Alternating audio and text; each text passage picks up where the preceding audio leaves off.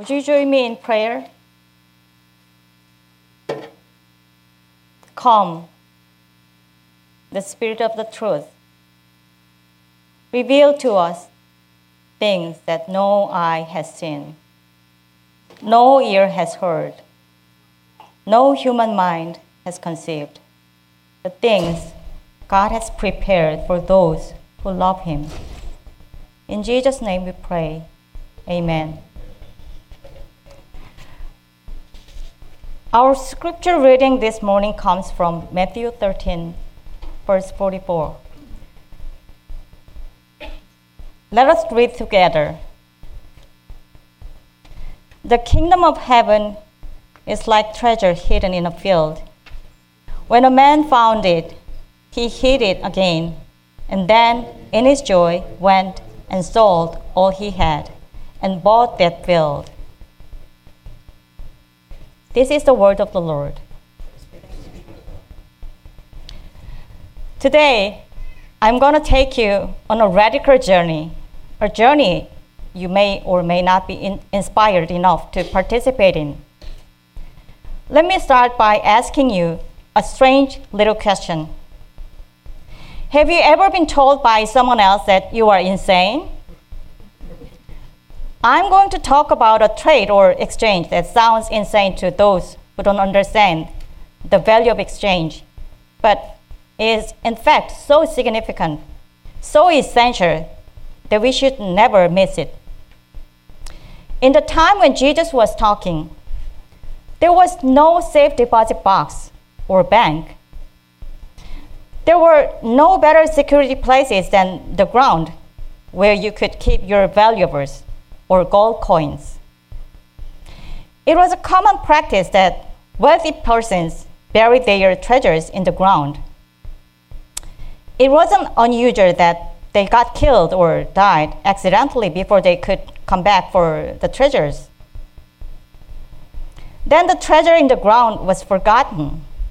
Perhaps hundreds of people walked by it every day, passing only a few feet away from its incredible wealth. But it was concealed. And the kingdom of heaven is like that. It's hidden. The truth is hidden. Hundreds of years later, a man, probably a hired man or laborer who was working on that field, found the treasure. For fear someone else would take it, he concealed it again. The point here is the eagerness of the man to obtain the treasure. He was not a man of means. In order to buy that field, he had to sell everything he had, liquidate everything he had, and basically impoverish himself in a sense. People might say, what's wrong with this fellow? Why was he selling everything he possessed? Then they might not have understood. But he knew that what he was doing was the best thing. He knew that there was far more in the field that he was paying for the field. It's all or nothing. There's no halfway. He had to lose everything and risk everything, but he was willing to do it. He wasn't reluctant. Don't miss the word joy in this verse. In his joy, he went and sold all that he had and bought that field. He had joy because he knew what he was getting was so much more than what he was giving up, even though he had to give up everything he had. He saw the value that others looking at the same thing didn't see. He realized that the benefits and the rewards were bigger than it cost. The sacrifice he was making in this context was nothing compared to the tremendous, overwhelming riches and joy that he was gaining. It didn't say he sacrificed and then he got joy, but he got joy and then he sacrificed. He sacrificed in joy, in the knowledge of what was on the way. The kingdom of heaven is so valuable that losing everything on earth, but getting the kingdom is a happy trade-off. That's the main point of this parable. The Apostle Paul expresses this very thing in Philippians 3, verse 7 through 8. Whatever gain I had, I counted as loss for the sake of Christ. Indeed, I count everything as loss because of the surpassing worth of knowing Christ Jesus my Lord. For his sake, I have suffered the loss of all things and count them as rubbish, in order that I may gain Christ. In the parable, the man sells everything he has so that he can have the kingdom. In Philippians 3, verse 8, Paul suffers the loss of all things that he may gain Christ. The point here in this parable and in Philippians 3, verse 8, is that the people who received the kingdom treasures it more than everything else. The loss of all things is not sad if we gain Christ. Becoming a Christian is not a change of degree, but a change in kind. It's not a matter of degree and quantity, but a matter of quality and essence. It is leaving your native home and entering the kingdom of God.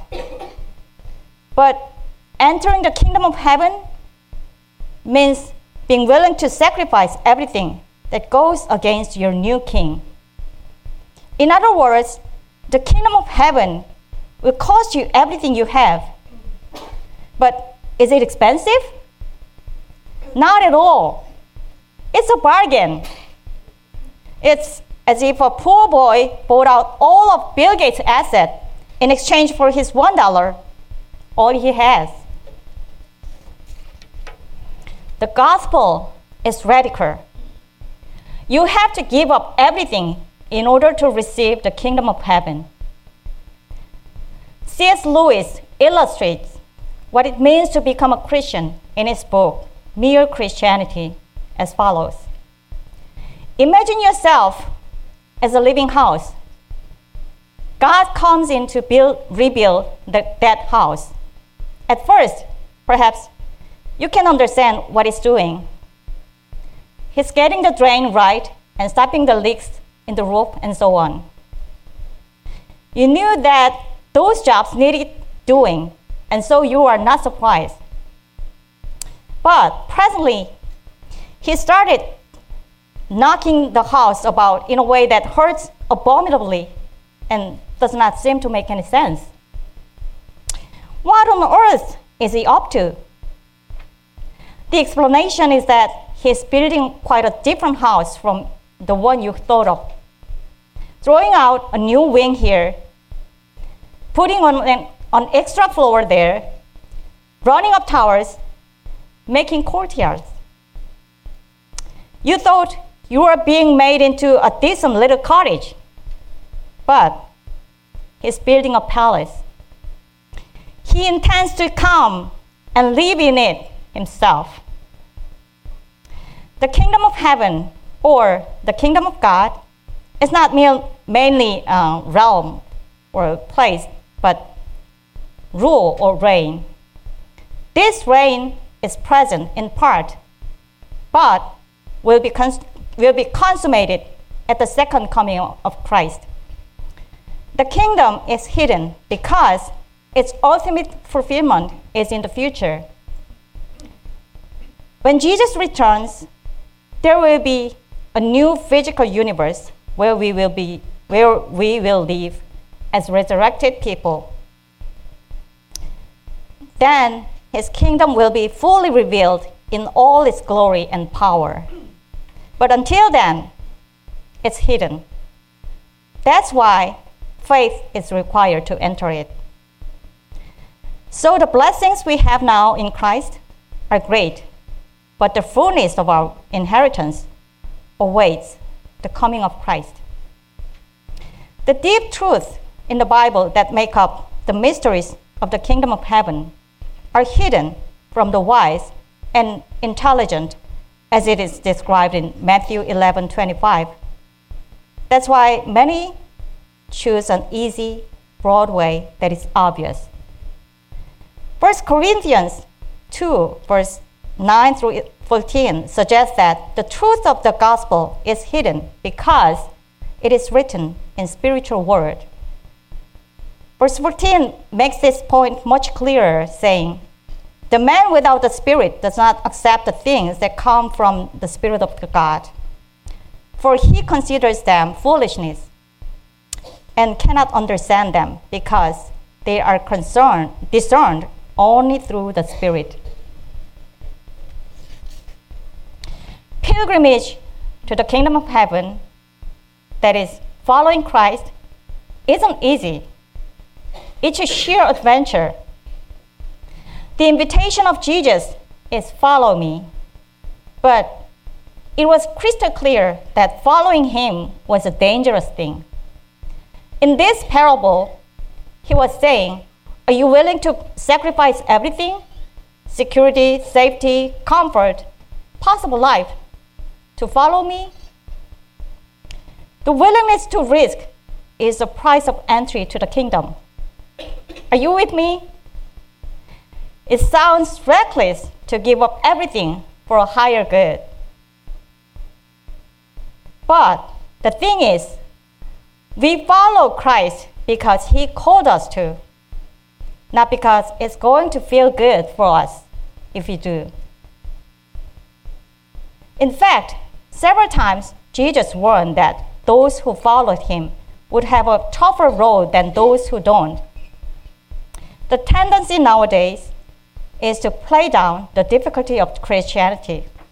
In fact, there's no such thing as pragmatic Christianity. The danger of pragmatic Christianity is that it limits the mind to the practical. Truth is reduced to what works. The pragmatic Christianity, the pragmatic Christian mind does not even try to reach beyond what it can grasp. The congregation without willingness to pay the price or make sacrifices to follow Christ is like the one who has a name of being alive, but is virtually dead. That church is nothing more than the valley full of lifeless dry bones described in Ezekiel. Jesus has never promised to prepare a place for us here and now, but promised that he would prepare a place for us in the kingdom of heaven and come again to take us to where he is. The essence of the parable of this hidden treasure is this. 1, Christ is our treasure as he gave himself up for us all to give us eternal life. That is an imperishable inheritance kept in heaven for us. 2, a man who, not having started in the pursuit of holiness or truth, is brought by the seeming accidents of life, chance meetings, for example, to the knowledge of the truth, to Christ himself. In Christ, this man finds a joy above every earthly treasure, and he's ready to sacrifice every inferior thing in order to gain the superior things of Christ. Friends, I'd like to share the stories about 2 exemplars in my life. One is the story of a Korean missionary who received his PhD from Harvard University and is also an author of a series of books, including a book titled Laying Down, which has more than 1 million sales. This book is also available in English if you are interested. He identifies himself as a heavenly nomad. His career as a full-time missionary wasn't intended from the beginning. He said he felt empty after he received a sheer sheet of PhD diploma from Harvard University. To overcome the sense of emptiness and at the same time in gratitude to God, he decided to spend a couple of years as a lay missionary in Mongolia. While he was doing his ministry there, he experienced great joy and eventually decided to become a full-time missionary. Having served for 7 years in Mongolia, he and his family moved to Indonesia in 2011 to establish a Christian university there with a vision to train future missionaries. Indonesia is the world's most populous Muslim majority country with 227 million adherents in 2017. The university admitted its first student last year and started to build the second building this year amid financial pressure. In his book, he says, "Now is the time for us to lay down. The reality of the world tempts us by saying that we will lose everything if we lay ours down. But the truth of the kingdom of heaven promises to us that it will become truly ours only when we lay it down. There are things in our life that seem obviously ours, but in fact are not, which we should lay down. We will be able to experience genuine rest and peace only when we lay down before God the honor we have gained at great cost and efforts, the financial resources we grasp firmly, security about our future, and even our own lives. He confesses he has been enjoying a life of a heavenly nomad under God's abundant providence by humbly obeying God, who asked him to lay down the honor of a Harvard PhD, security of the future, the safety of his family, and even the fruits of his surrender. Friends, I'm a 2-time cancer survivor. I didn't realize that my health is not mine, but God's, until I lost it. I was an investment banker turned New York attorney before I came to Princeton Seminary. I didn't realize that my possessions are not mine, but God's, until I lost everything. I personally experienced what a Korean missionary said is true. I was scheduled for surgery in Korea when I was visiting New York City to have a job interview. I found a young man who was dying and could only be revived by the message of the gospel. I had to lay down my life and goals to preach the gospel to this young man. A few months later, my doctor confirmed to me that there was no cancerous tumor found in the removed tissue. I have been without cancer for 5 years now. When I laid down my life, God gave it back to me. The missionary says his surrender led to gaining what is the best. His identity as heavenly nomad is identical to those of our ancestors in faith, including Abraham. Hebrews 11 explains that they all lived in faith on earth as aliens, seeking a homeland, and died in faith without having received what was promised. Verses 15 and 16 of the same chapter say, if they have been thinking of the land they had left behind, they would have had opportunity to return. But they desire a better country, that is, a heavenly one. Their relentless hope for eternal life in the heavenly abode constantly motivate them to live as foreigners in this world. The second exemplar I want to share is my grandfather. My grandfather was a poor farmer.